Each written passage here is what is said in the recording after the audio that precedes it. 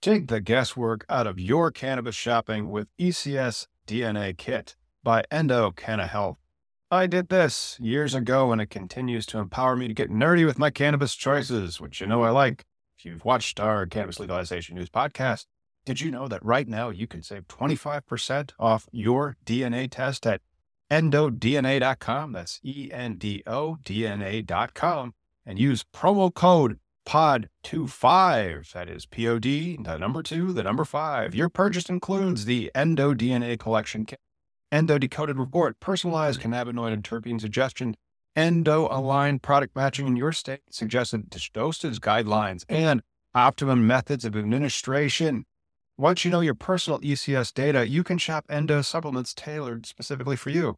And right now, Endo DNA is celebrating their new patent with a BOGO offer on their Affeca soft gels lineup. Since so many of you struggle with sleep, I want to highlight Affeca Unwind, created to support healthy sleep cycles using a patented proprietary formula of hemp-derived CBD, terpenes, and essential oils. If sleep is eluding you, sweet dreams are made of this. So buy one, get one, my friend. You can shop online at endodna.com. And don't forget promo code POD25 at checkout to save 25% on your DNA test kit.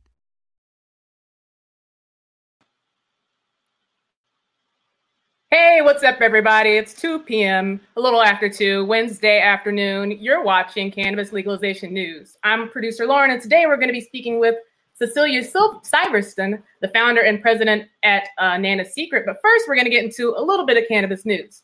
So please welcome our guest, Tom from CannabisIndustryLawyer.com and Josh from The Talking Hedge. What's going on, guys? Oh, man, it was a pretty large week in hemp news. And I actually just got a phone call from one of the clients a few hours ago that says that Illinois might actually be testing for total THC in its hemp crop. That's 18,000 square feet of hemp space that's out there, all of which may be hot. And Josh, why don't you explain to the people who you are and why you can give a good answer as to what that would do to the hemp market? My name's Josh Kincaid. I'm the producer of The Talking Hedge. It's a cannabis business podcast. 5 years ago, previous to entering the cannabis space, I worked at an investment bank. I was a bank manager previous to that for half a decade. So I've seen the online proliferation of cannabis stocks. I've had boots on the ground doing a lot of product and customer validation, and I report on the news every single day, including hemp and cannabis. We've had a lot of news in Washington State as well. Just this last week, there was a ban on all CBD edibles and beverages. So we're 5 years into it, but still trying to fight for what everyone else in the emerging markets is going after. I can't believe that. I mean, you are 5 years into this. Hemp is legal. This drink is made from legal hemp. And that was some of the big news that came out of the DEA this week. I'm just going to go ahead and share my screen. DEA announced steps necessary to improve access to marijuana research. And this link, of course, is in the description page of this video. But not only that, the DEA went on to down here really make sure that they drew the distinction between hemp, which is now not regulated by the DEA, and marijuana, which is just THC with Delta 9 THC levels greater than 0.3%. But what would 18,000 acres of hemp in the state of Illinois that was planted this season, what if it's all at risk of testing hot? What would that do to the spot price of biomass, do you think? I think there's already an overproduction, but anytime you take off 18,000 acres, it's definitely going to increase, at least for the Northeast or Midwest. Whoever gets their product, the byproduct in that region is going to be paying a higher price because of transportation to come in and fill the void of what that 18,000 acres would have produced. Yeah, the supply chain issues are huge in the emerging hemp and cannabis markets. But one of the things that I like to do is I go and I check the hemp reports here from the Panex Exchange. And I'm not sure if you're familiar with them, but they say that the price of biomass really is, if anything, it's gone up a little bit. It's now like $4.25. The last time I checked earlier in the year, it was maybe about $3.50, $3.75. So how do they do total THC in Washington State? Because when I met you like about a week ago at Hemp Fest, I was interested to see how you guys label your cannabis. You label your cannabis with Delta 9 THC levels, but also total THC levels. We don't do it like that in Illinois. We label ours individually in the acid or also the Delta 9 formats of the cannabinoid. Right. The requirements are pretty minimal. I think a lot of what you're seeing is the addition of what people are adding, especially with terpenes. It's just to try to sell more. All right. So they're able to see from the data that the more information you have, the better decisions that these customers are able to make. And so having CBD and terpene profiles and percentages are definitely increasing those sales. So people are putting more information on there. But THC is really the only minimum you need on there. It's pretty sad, actually.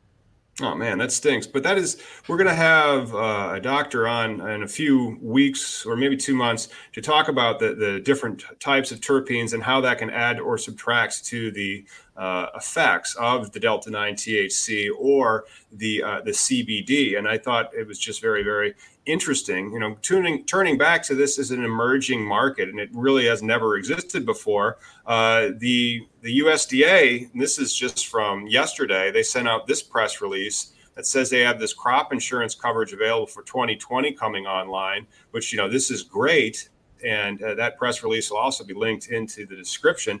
But you have to understand if the Illinois crop is all hot, because here's something that a lot of people don't get with hemp. The total THC is not what you're supposed to look at. You're supposed to look at the Delta 9 THC because that's what it says in the Farm Bill. That's what it says in the state of Illinois' statute and all the other statutes. And then if the Farm Bill says it, and so it's the supreme law of the land that it's only Delta 9 THC at that 0.3%.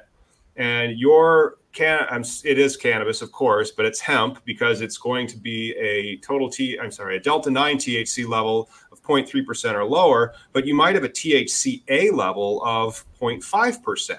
And so if you add those together, and of course, with adding them together, you don't just add the 0.5 of the THCA plus the 0.3 of the Delta 9 THC because the THCA is a little heavier. You have to take that acid off. And so it wouldn't quite be, a 1-to-1, but it might be, 0.7% total THC once they have done that equation. And that's not what it says. So I think that we were really going to need to see some type of revision to this 0.3% Delta 9 THC level. And I think we will. I think the Curaleaf just started making claims, right? So the FDA came in, they said no more claims. And then Washington State came on the heels of that and said no CBD at all. What? Yeah. And so, you look at California as a leader for not just the environment, but, utilities or cars or cannabis. Washington State's just kind of following suit of what California did last year, banning CBD infused drinks and edibles. And so I think the USDA stepping in and saying, we want to regulate this as an agricultural crop. It's going to have to be rewritten, all of it, because the West Coast just isn't able to sell it. And that's the biggest market right now. And so I think that there's movement in place. And with the Safe Harbor Act, that those insurance claims are critical. It's key, especially in floodplain states, to have crop loss insurance. So they need to write that, implement it.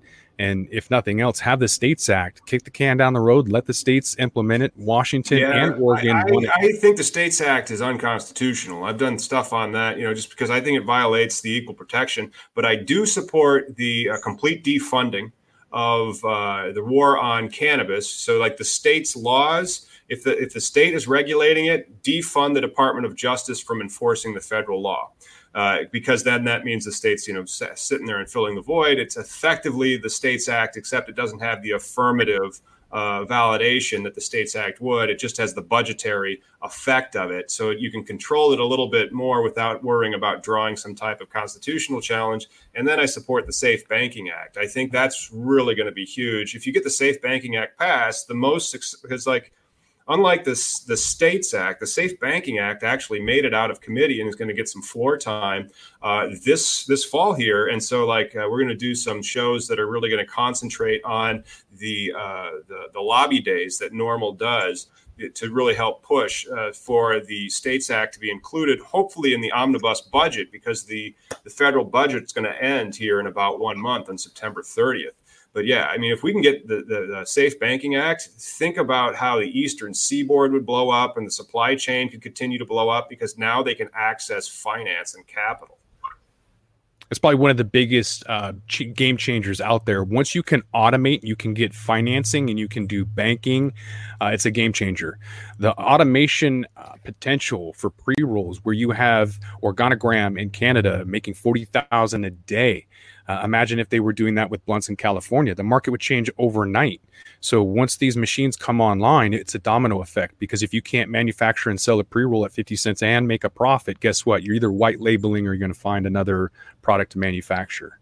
Yeah, absolutely. And that's what I think is really going to start happening now, because I don't think the market's ready for descheduling of the Controlled Substances Act until we have this type of supply chain maturation process, where then once the plant has been completely removed from this drug scheduling, then the industry is already ready to mature to the next level. But let's talk about what they did in Washington State. And this is kind of like the gap that's there right now with the FDA not having any guidance when it comes to CBD products. What happened in Washington State when it regards to putting CBD products in like food, for example? So right after Hemp Fest on that Monday, we saw Canopy Growth spend a couple $1 billion on some hemp company, and then on Tuesday, I think that was the 19th. It was last week. Basically, Washington said there's a ban all out on CBD infused beverages and edibles, so completely turning the market upside down. And so there's a revision. They want to do a Cannabis 2.0, where they're trying to fix this seed to sale software tracking that we haven't had since October of 2017. And we need that data. It's by law. They're supposed to be providing that data to us, and we just don't have any of that. So they want to create a social equity program. They want to implement the ability for small businesses and medical access.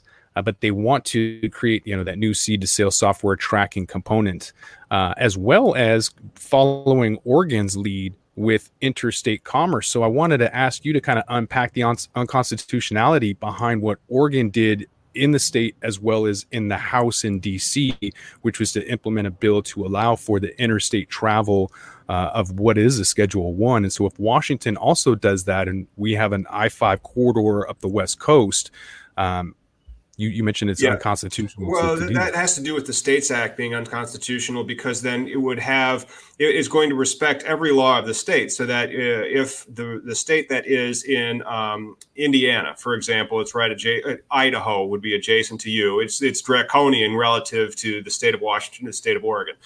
Indiana's draconian relative to the state of Illinois. So if every state's marijuana laws are then the law of the land, at the federal level, you have a hodgepodge of laws federally, which means that you're treating under federal law somebody in Indiana differently than you're treating somebody in Illinois. So that I think violates the 14th Amendment. Whereas if you do the Robacher-McClintock Amendment now, which is the Robacher-Blumenauer Amendment, where they just defund the Department of Justice enforceability through their appropriations actions. So you say, look, we don't want to create this constitutional conundrum, but we also don't want the DOJ and the DEA kicking down people's doors, so that we just defund all state law compliant medical or adult use cannabis. So if you're in California and you're following the state's cannabis laws, sorry, there's no money to enforce the federal cannabis laws in your jurisdiction. That, I don't think you draw the constitutional challenge, but also, it still doesn't get at the access to the banking. So the Safe Banking Act being passed it's as important. It's at least, because then you're going to have, it's all about developing that infrastructure where you have this very young black market underground industry that needs to have the same type of supply chain management that any other complex agricultural commodity business would,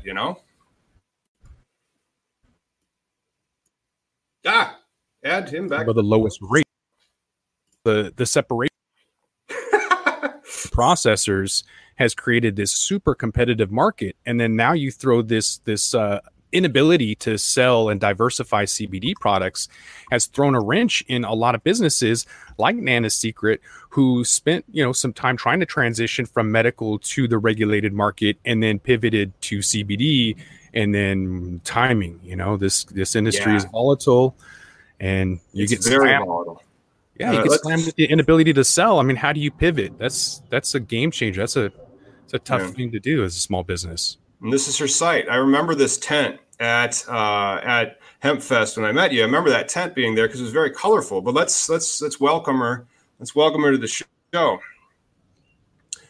Hello, Cecilia. How are you? Happy you stopped at Hemp Fest and check out what we're doing.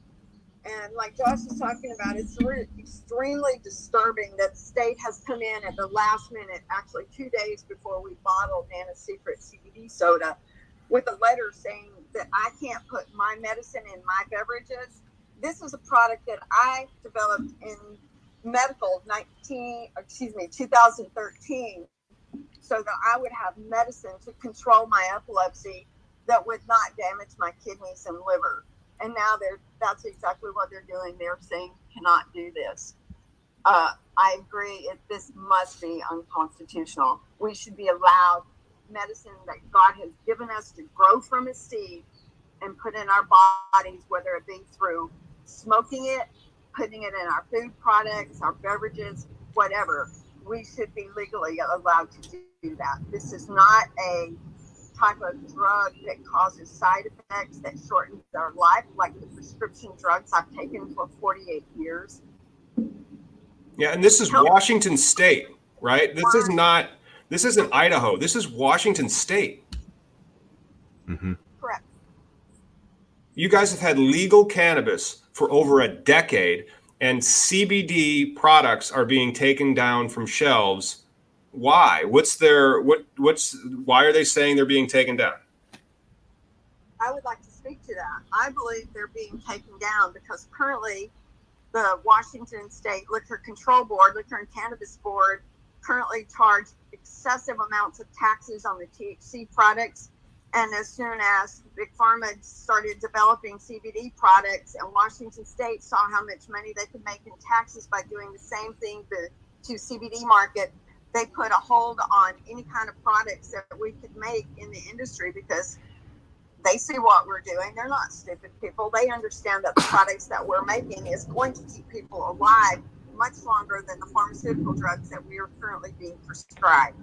So you think that the Washington State would have a profit motive incentive to collect additional taxes because hemp and its derivative of CBD is not being taxed in the same method as cannabis and its derivative Delta-9 THC? I do believe that.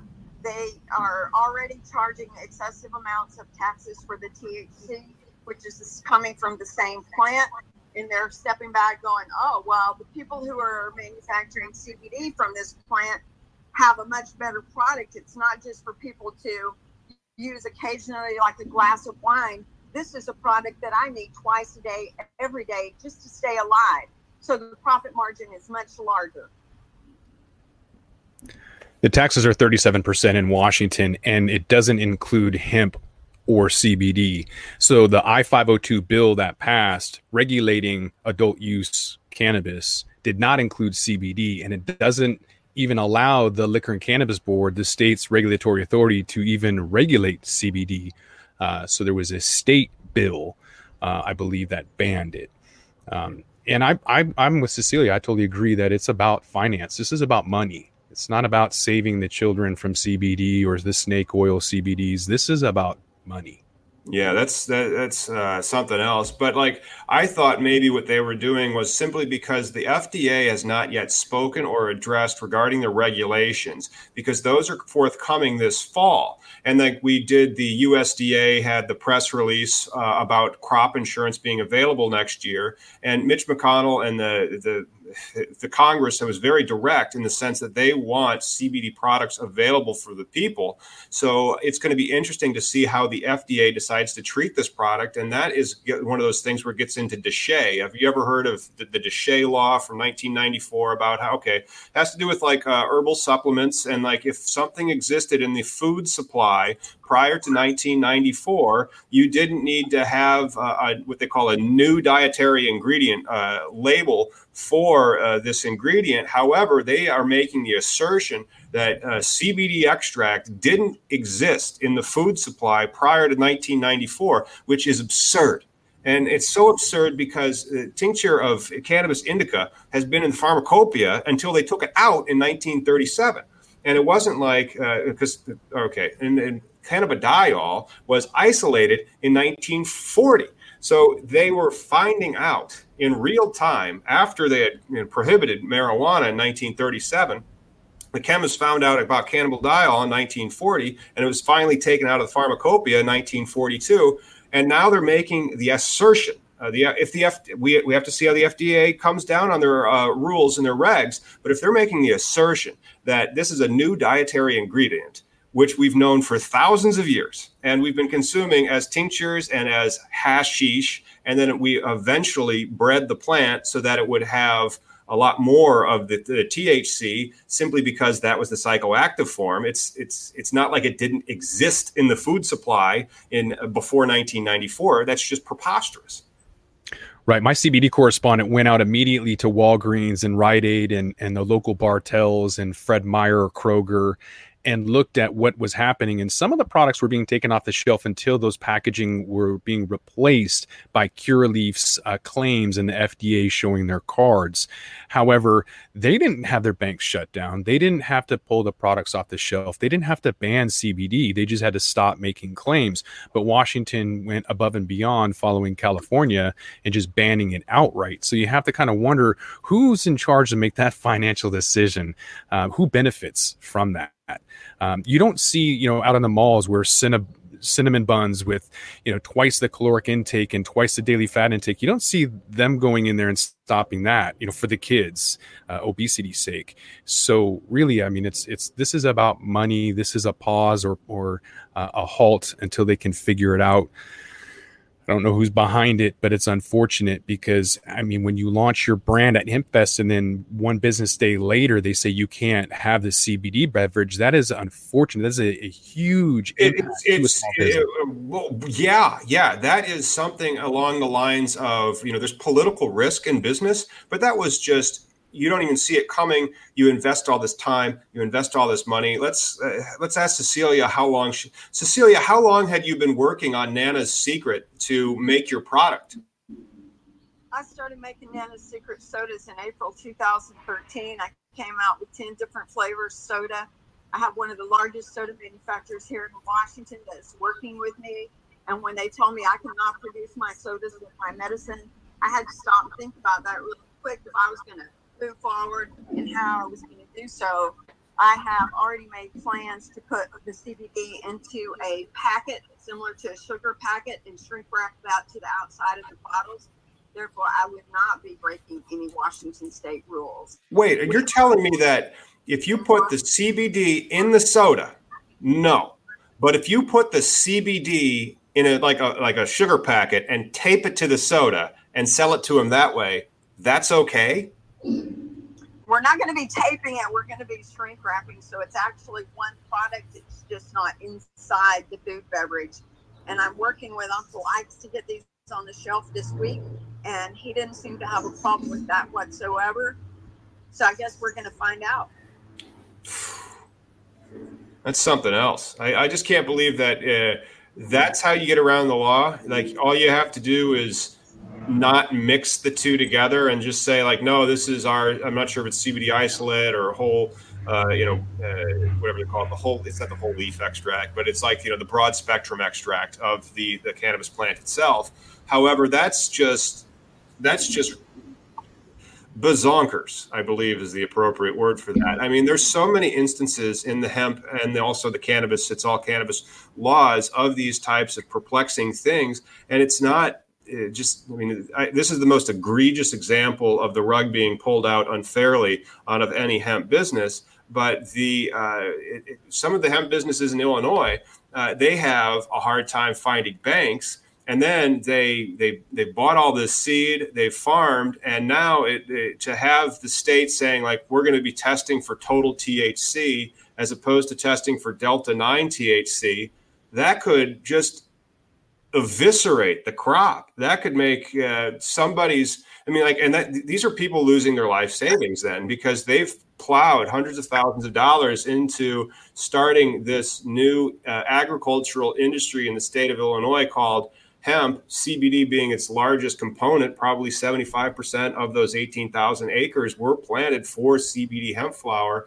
And the CBD hemp flower, when grown correctly, will come in exceedingly light at Delta 9 tetrahydrocannabidiol. I'm sorry, cannabinol. Cannabidiol is different. Cannabinol, because of its genetics, but it may still contain 0.3 to 0.6, maybe even 0.7% THCA, which they said that they're not supposed to test for. You're supposed to use a high pressure liquid chromatography. So I mean, that could be just cataclysmic. We'll have to wait and see what happens to the price of hemp, the spot price of biomass on this. But Cecilia, do you have any friends in government that you can lobby to? It appears that's what I'm going to have to do. I would like to speak to your issue with how much CBD and THC is in these plants, because I don't think people understand from a medical patient's perspective, we don't get high on the THC, and it doesn't really matter to me how much percentage of THC, as long as I get the CBD amount that I need to control my seizures. The THC that's combined with the CBD, all it does is basically activate the CBD to control the electrical currents that are not working correctly in our brain. I cannot for the life of me understand why anybody, whether it's in government or in the business, can't understand we need this medicine. And instead of putting up obstacles in front of us about laws that people don't really understand how the medicine works, they're just shooting themselves in the foot, because every one of them at some point in their life, they're going to get old and they're going to be sick, and they're going to need this medicine, or they're going to have side effects and shorter lifetime because they don't have it.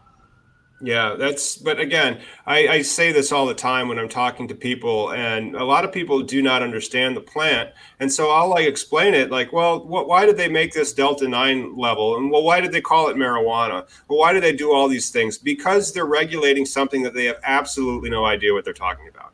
And the amount of regulations that we have, and the amount of conflicting regulations and confusion, and the growing pains that we have in this new industry, which for the past 80 years has just been silenced for no real good reason, except for racism, which is, again, no real good reason. It just boggles the mind. And I always kind of equate it these guys that are legislating this have the same amount of personal experience and knowledge as that entire tribunal called Congress that's legislating a women's right to choose. They don't have uteruses. They don't know what they're talking about, but yet they're the ones making the rules. It makes no sense. We'll be going down to Olympia for lobby days again, late January for the first session. So I have no doubt that Cecilia will be down there with us to try and prevent some of the crazy stuff that's been happening. October last year, for example, it's not the first time we've been blindsided when the Liquor and Cannabis Board tried to implement a rule that would have affected 70% of the edibles market by changing the color of the edible and packaging. They literally wanted to change the color because they thought it would be attractive to children, as well as the shapes. The shapes of the edibles were specific because apparently that's going to be attractive to children. And this comes from the same regulator that has pink bubblegum vodka. Yeah. So there's pink bubblegum vodka, but yet when you're dealing with something safer than that vodka and not directed to children with the pink bubblegum, then they don't mention it whatsoever. You can't even get into the store unless you're 21, but you can go to the grocery store and take a look at that vodka all day long on the end shelf, literally at Fred Meyer, right next to the children's stuff. Yeah, the whipped cream flavored vodka. It's crazy. No marketing to children. I read But an article yesterday. This is extremely important. There are small children who don't want to take their medicine. They don't like the way their food tastes, whatever. I don't like taking pills because I've been forced to take them my whole life. So this is really just a simple marketing strategy.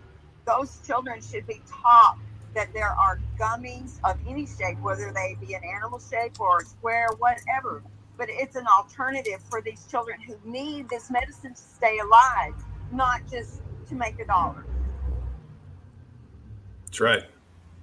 Yeah, but it isn't just to make $1, but then it seems like the more you dig into the whole thing, it's really about just making $1, which is terrible. But there's no social equity component to the Washington state law, right? Am I wrong on that? You're not, but they just put in that same press release that they want a social equity program built into what they're calling Cannabis 2.0. Oh, Cannabis 2.0. It's just like the internet in 2004. Great. Can't wait for that slow speed dial up. This Petri dish experiment in Washington state, unfortunately, is being copied out in Massachusetts, where they're going to have limited capital investment, which is going to stunt small business growth, which is going to hinder capital and scaling and just product availability. And so the relevancy, I think, to Illinois is look at what we're doing and just take a look at what worst case scenario is. You think $1 million is going to be enough for you to open your business? It's not. I've seen people that can't even produce a single gram. So look at this as an example of the volatility in worst case scenario and try not to implement it. I'm talking to you, Massachusetts. Well, we'll have to get somebody from Massachusetts on, but I was reviewing for a global thing that I'll be doing for the ABA in October, a review of the laws in particular states. And like Massachusetts is a lot more relaxed than the state of Illinois. And so if I was putting together applications and my consultants that I was using was from out in Massachusetts, I'd be like, I'm going to talk to somebody in Colorado. Yeah, they stole our limited capital, so they're really going to constrict the amount of investment that can go in there, which was supposed to stop black market and illegal funds, but really is just restricting the amount of flexibility that companies can have. They can't have financing or banking, and now you can't have investment. I mean, really, it's trying to operate with two hands tied behind your back. Yep, and that's before we count into 200 IRC 280E. Cecilia, what did you say? I think the black market is a big part of the problem. They came into Washington state and tried to buy our 502 license. And it is my opinion that those same people are connected with some dirty attorneys and the Washington State Liquor and Cannabis Board, because my 502 license was shut down and I was actually locked out of my processing space, and that license is still being used. Is that how they do it in Washington state? There's a finite number of licenses and they can kind of kick out who has it and bring in who they want? Only if you violate a law. Yes. Okay. So they were claiming that you were violating the law. What law were they claiming you were violating? No. What happened was there were some groups of men, 3 different groups, try to purchase my 502 recreational license. And at the entire process, I've been represented by legal counsel, and today I have no 502 grow license because they shut it down, but they kept the processing license open and locked me out of my physical facility that was licensed in Anna's Secret, and they're still doing whatever they're doing. I don't even know what they're doing. I just know that I have walked into stores since they were shut down in February, and I have bought product that has my UBI number on it with their name. So there's some dirty stuff going on. I just don't know how to stop it, and I'm not going to stop until I find out. Yep. That's one of the things that in the Illinois law that they really do in the first opening tenets, the purpose of the law, they really talk about this whole fairness and social equity and how it's supposed to all be administered above board and by the rules and by the book. And we're all going to be good people. And hopefully that's how it's actually orchestrated and people get their licenses that way and it all works. But it sounds like the stuff that you guys are talking about and experiencing in Washington State erodes that confidence that I kind of have on it, I'm not optimistic. I was a banker for a long time. The SBA does not give out minority loans very well. It's incredibly difficult. And then you look at the fine print and you have to be there 5 years. And half a decade in this industry is a lifetime. There's no way that someone's going to stick around 5 years and when businesses are flipping every 18 months. And they're talking about like that's 20% of your application score. 20% of your application score. So like if you have a decent application and then you get that 20%, boom. I mean, who's going to compete with you? And so it's going to be very, very interesting to see who wins the first round of Illinois licenses. And I'll go through them. Hopefully they'll publish them, at least like they do. They publish a lot of the applications with all the standard operating procedures, all that secret sauce of, oh, here's how we do our stuff. Well, don't tell anybody that. Yes. Nobody will figure out how we keep track of all these accounting ledgers. Whatever, man. You have to make sure that the consultants are paid for their work too, and they help with the operations. And there's good operators out there, but it just how are they scored, and what do these companies really stand for? And with Illinois' reputation of being less than not corrupt, I'm kind of wondering what is going to happen with the awards of the licenses. So when I'm like pouring through the people who win next spring. And gosh, I hope that some of my clients get through, and I tell them it looks like it's going to be, 9 to 10 spots. So like you got like a 90% failure rate, bud, but you still want to get in the industry. All right, cool. Let's make the best application for you. We have to address social equity. And if we don't, it's going to be bad. Yeah, you need every advantage you can, right? So whether you can get that social equity applicant or whether you're looking for the best place to do business, you could be headquartered in Illinois and have an IPO in Canada and operate out of Puerto Rico to take advantage of the tax benefits down there with Act 20. I think that if you're going to stay in this business, learn to be flexible and learn to be blindsided. When people are paying $40,000 for packaging and then the laws change the next day, you can either throw that away or slap a sticker on it. Yeah, and that's the weirdest thing in the sense that they're giving out these social equity points, and the people that are going to be getting those points aren't going to be well capitalized. And so are they just going to get totally railroaded and taken out that fast? So I don't know. It's an exceedingly dynamic industry, though. That much I am aware of. Mm-hmm. That's what's happening here. People in the 502 business are being pushed out. I watched. But the key, I think, for me especially, is just to continue white labeling my products, continue bottling my sodas.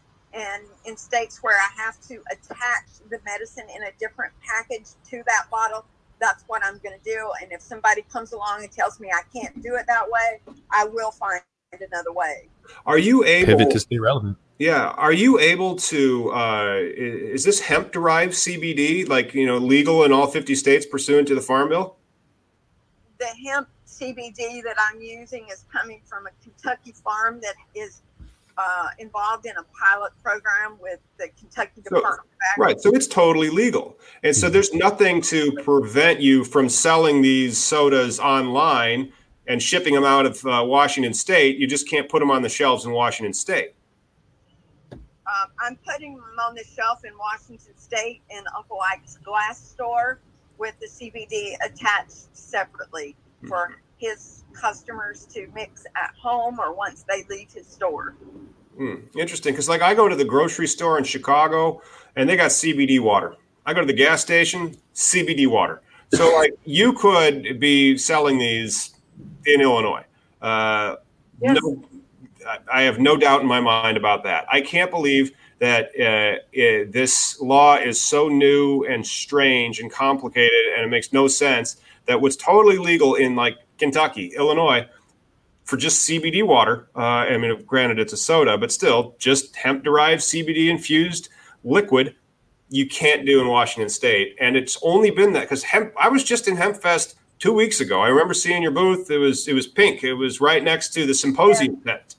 Very eye-catching, which is what you want in a booth. You want somebody like look and be like, oh, let's go talk to them. And people were excited about the soda as well. I just can't believe that the next day, shut it down. That's crazy. It is. Man. Well, what other types of developments have you been seeing in the general industry, Josh, besides Washington State and the crazy, messed up world that is CBD hemp? Consolidation. There's companies that are merging. So we saw Forefront Venture merge with CanaX Capital. That went from a $50 million to a $500 million market cap based on that merger. How are they setting that market cap, by the way? Are they setting that market cap by traditional, here's our sales numbers, here's where these things are going. Let's look at our statement of cash flows and then see how we're canceling debt and we're increasing revenues, or how are they getting that $500 million number? That market cap is just based on the amount of investment from shareholders. So people seeing the development and the merger and liking that synergy and then just buying that stock. And so the revenues, of 50 million have generated a value of 500 million. That makes no sense. Based on future expectations. Right. Magic. Yeah, it's the dot. And the other thing too is with the Ghost OG family here locally, they're getting farms for $1. Literally, like they're not paying anything for tier 1, tier 2, or tier 3. It's totally legal, and they're getting these farms with an expectation of a 5 or 6% royalty. They know what they're doing. They're able to produce a phenomenal product. And these 1,400 farms, there's licenses. About 800 of them are active, but they're willing to just walk away, because they can't do anything with it. And so this Ghost OG family is able to actually take this crop and make something that's worthy of ingesting, smoking, whatever. And that's what I'm seeing is giving licenses away for an expectation of maybe 5 or 6%. So let's go over that transaction again. You give the license away, but then you hold on to the cash flow of 5 to 6%. Yeah, so they'll just take a royalty, whatever they make. That license holder will get 5 or 6% non-voting rights, so they retain some ownership. Preferred shareholder. Correct. Yeah. Well, that's probably a lot less of a headache. And then the thing about cannabis is it sells itself. It's cannabis. Well, 7 to 8 cents a gram. We're going to see in November as more farms get out the game. That's what I'm seeing. Fourth quarter every year is people selling out, maybe 1 million grams at about 7.5 cents to get out. 7.5 cents a gram of cannabis. I thought a gram of cannabis, like if you're making it if you're making that gram of cannabis in Canada, it's like $4 a gram. If you're making that gram of cannabis down in Colombia, you can get it for like 50 cents. How are you getting 7 cents a gram of cannabis out on the West Coast? Liquidation. They're not looking for a profit, but it is the highest, profit. If you look at the arbitrage aspect, the Seattle to New York is your best arbitrage, and it's people getting out the game. We've been here half. There is no arbitrage between Seattle and New York simply because hype. Oh, I see. We're talking about the black market, which doesn't exist. Yeah, yeah. There are no shipments from Seattle to New York. Clearly, no divergence. Yeah, well, I mean, that's the problem. And then you have that culture from British Columbia, the BC bud, and the culture from the Mendocino County and the Emerald Triangle in California, where those people have been growing on high quality cannabis outdoor. Where they can outdoor, further south. I'm not sure if you can do it in BC. Maybe, you tell me, man. You're from the Pacific Northwest, and because of that high quality and then the low price point. Why am I going to try to get this regulated when I just sell it out the back? And so it's been harder for them to, we do a lot more tracking of seed to sale here. We don't want our supply being diverted and our proceeds of that being untaxed. So I'll tell you some information on Oregon, which has an excess of 1 billion joints. 6.5 years worth of oversupply. What I've heard now, this is kind of insider information, but still kind of rumor, but credible. All right. What I've heard is that there was divergence in the Oregon market for the colas or the grade A bud, and they took the stems and stalks and the garbage, and that replaced the weight for what was diverted out to the black market. And now they can't sell it. They can't make oil with it. And that's what the oversupply is in Oregon, which isn't really an oversupply. And I've heard this from multiple people who don't talk to one another, give me the same information. So what we're seeing and why, you kind of have to infer on the data. Why isn't it selling? I go down there and they've got some great products. So why do they have the oversupply? And how many licenses are there? Too many? Okay, well, maybe that's the reason. Yeah, that's going to be the Oklahoma problem. I mean, when you don't control the supply like that, and then you have high quality stuff and everybody can have it, the price goes down substantially. But that's 20. And Columbia will be that big box. Like you mentioned, Columbia will be that big box cannabis extractor with the agricultural facilities they have and the low human labor costs. Mm-hmm. They will be extracting 55 gallons of oil at a price you cannot compete with. And if you aren't doing business in Puerto Rico as a CBD company, you will not be in business in a couple of years because you don't have the margins to lose. And that's up at 20% swing. But that basically means that the farmers are all going to go under. So I don't know about that. We'll see. I think 98% will go under. That's ominous. Hey, Illinois farmers sitting on 18,000 acres that might be worthless. The news gets worse.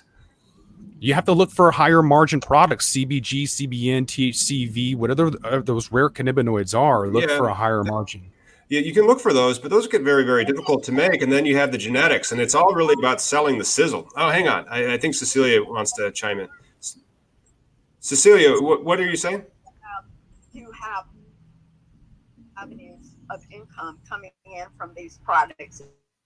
It's going to bring products across the country because we're going to have to become large enough that we can compete with the people who's coming in trying to push us out.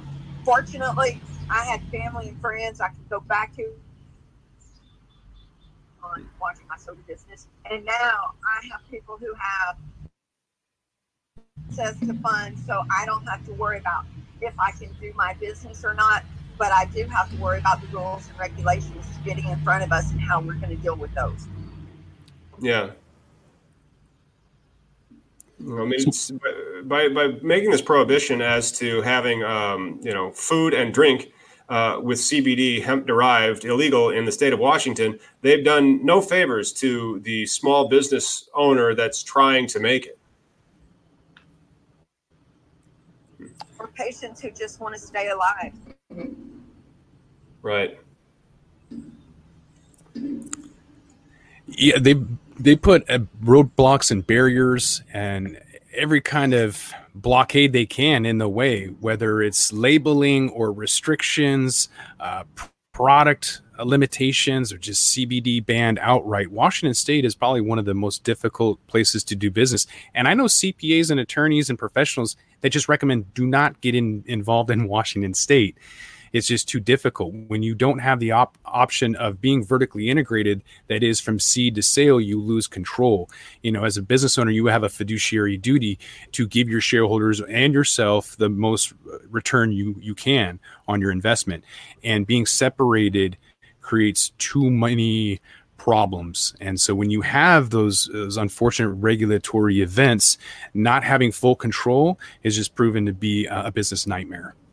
So you support the complete vertical integration of the industry, because in Florida, people were very upset that they couldn't get into the industry, and the barriers to entry for the industry were obscene because you had to be fully vertically integrated. So if you weren't sitting on $20 million, which who's sitting on $20 million, the super rich, and that's it. Okay, well, if you're super rich, you can now get into the cannabis industry. So how do you create a legislative rubric, and that's what they're really trying to do in Illinois, where you can make it dispersed and have a lot of people have high quality jobs and decent incomes. And that's trying to thread the needle of controlling the supply, and I don't know if it can be done.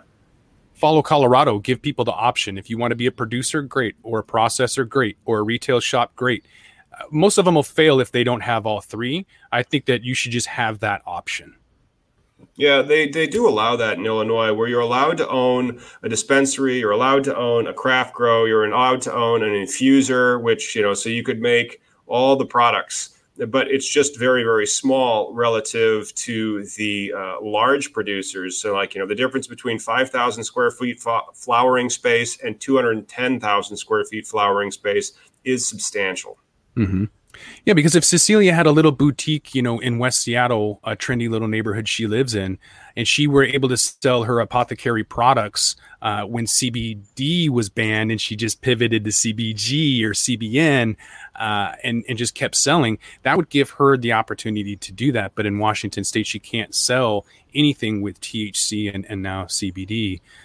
So again, I think just restricting small business growth is kind of this repetitive thing we've been seeing in Washington State, where the regulators just keep smashing us down like that whack-a-mole. It's unconstitutional for them to prevent us from creating businesses to support ourselves, to feed ourselves, and to medicate ourselves. That is unconstitutional. It's one heck of an overreach of regulation, to be sure, especially once the federal government said explicitly industrial hemp is no longer in the Controlled Substances Act and is legal. And I'm assuming that industrial hemp is also legal in the state of Washington.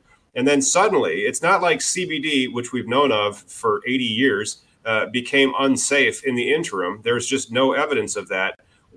I would like to know their thesis behind the legislative change that they made not even 2 weeks ago after Hemp Fest. What law, how did it become effective, and why?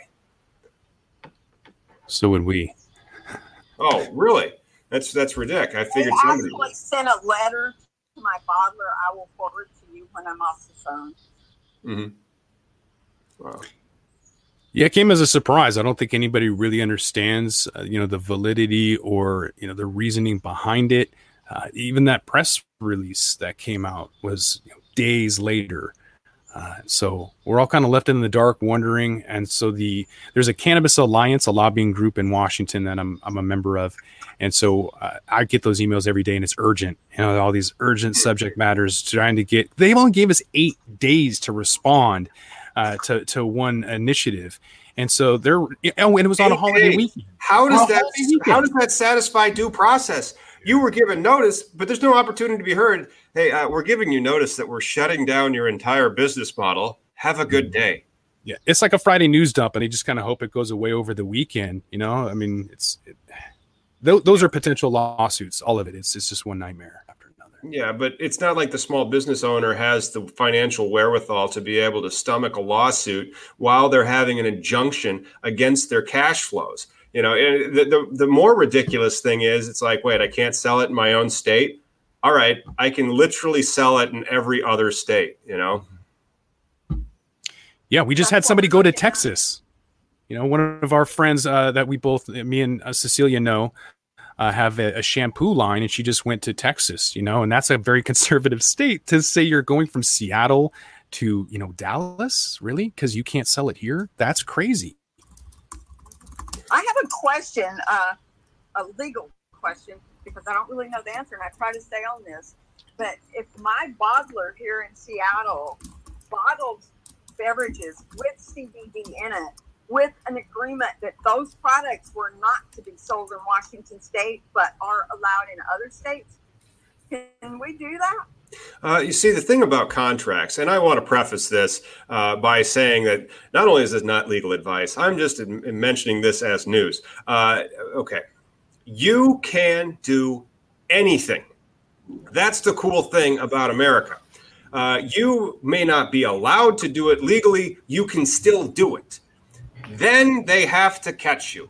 And then they have to stop you, unless it's the state of Washington. Then they just give you 8 days and they shut your business down. But the thing about why a lot of people just go to the gold rush, they just planted those 18,000 acres of hemp in Illinois, is because they can do it, and they have these dreams, and they don't care. And so the thing about it is, most contracts are performed. 95, 98% of them are performed. The ones that don't get performed, they go to litigation. And out of all that stuff that goes to litigation and you sue over, 99% of it gets settled. So the next time you're in a business and it's less than above board, and you're like, well, what's the ramifications? Here's the long and short of it. The ramifications is you can do it. You might get caught. If you get caught, you might get sued. If you get sued, you'll probably settle. Do you want to risk it?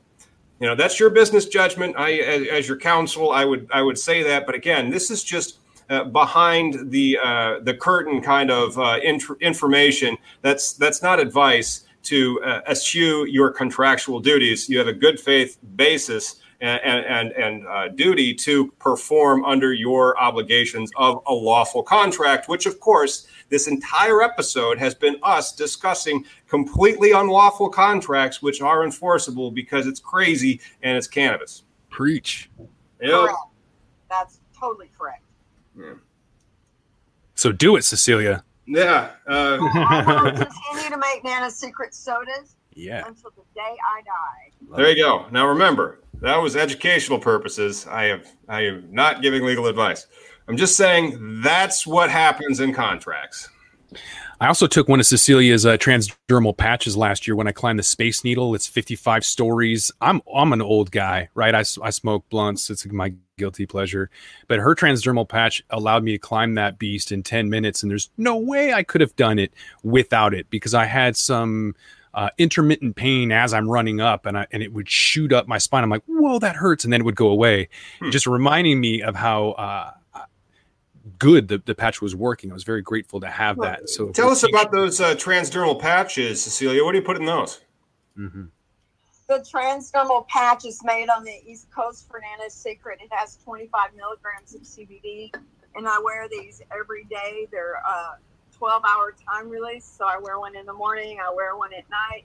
They help not only control my seizures, but they are absolutely wonderful for anxiety. I had a really bad anxiety attack yesterday, and I put one on, and I don't believe anything works instantly, but it worked really fast. So I was happy about that, and they're a really good option for small children who can't swallow pills or don't like to taste. Put it on like a Band-Aid. Just don't wear one at a movie theater. They have an aroma that can be smelled from a ways away. Oh, really? That's what I thought. We have a new formulation that since you tried that for your run. Yeah, that was last September. To get you the new ones, yes, they're much better. Oh, good. I mean, it wasn't bad. It's just aroma. Like, what does it smell like? Does it smell like weed? No, it would be good. No, it just was more like a very strong aloe, not aloe, but like a Bengay. Yeah, menthol. Yeah. Menthol. Yep. Yeah. The new formula doesn't have that smell at all. It was worth it. I'm telling you, it was good. Yeah. I've had bodybuilders tell me that they put the patch on and they go to the gym and work out, and they'll be doing their entire workout, and it makes them feel like they have more strength. They don't want to stop. They just want to keep working out because it makes them feel so good. And really, that's going to be kind of the workaround is those non-ingestibles, right? So the topicals and tinctures and things that you're not allowed to sell because you're consuming them, there are the other options that you can have, like a transdermal patch. Got to pivot to stay relevant. I don't think the tinctures are considered an edible, are they? They're an oil extract. Yeah, but you take them orally. That's the thing. I believe it is an edible, whereas a topical, people are selling topicals, but really they're an edible. And so you can sell more than 100 milligrams as a topical, and so people are eating this butter or whatever it is as an edible to. And so there's a workaround. You know, if you have a 500 milligram topical and you can still eat it, but you're not selling it as an edible. What is it? That just calls into question more and makes the regulation that happened in the past 2 weeks all the more suspicious. Oh, you can put the CBD in a packet outside the bottle. Oh, you can call this butter that's infused with CBD a topical ointment. It's clearly made out of butter and CBD. It's a topical ointment. You know, it's just strange. Right. It is very strange, and it's just wrong. You need to have nerves of steel in order to get through all of the various laws and the changes. You would think after 5 years we would have this figured out, and it's not even close. They just keep on changing it. Got to stay flexible. Hopefully we'll see a change real soon. I never know when to, interrupt these amazing conversations we're having, but it's getting to be that time. Josh and Cecilia, thank you so much for joining us today. Where can we follow you guys and find you on the internet? nanasecret.com. Thank you so much for inviting me today. And then you can reach me at josh@thetalkinghedge.com or check out thetalkinghedgepodcast.com. Awesome. Great. Well, we're going to have a follow-up on Nana's Secret within a few hours on CannabisIndustryLawyer.com. Once again, that's where you can find me. Yeah. Oh, yeah, exactly. Thanks for watching, guys. We'll see you next Wednesday. Make sure you like and subscribe. Yeah, we have some great guests coming up, so you're going to want to tune into those. Truly. We will. Thank you, guys. Thanks. Thank you. Thank you.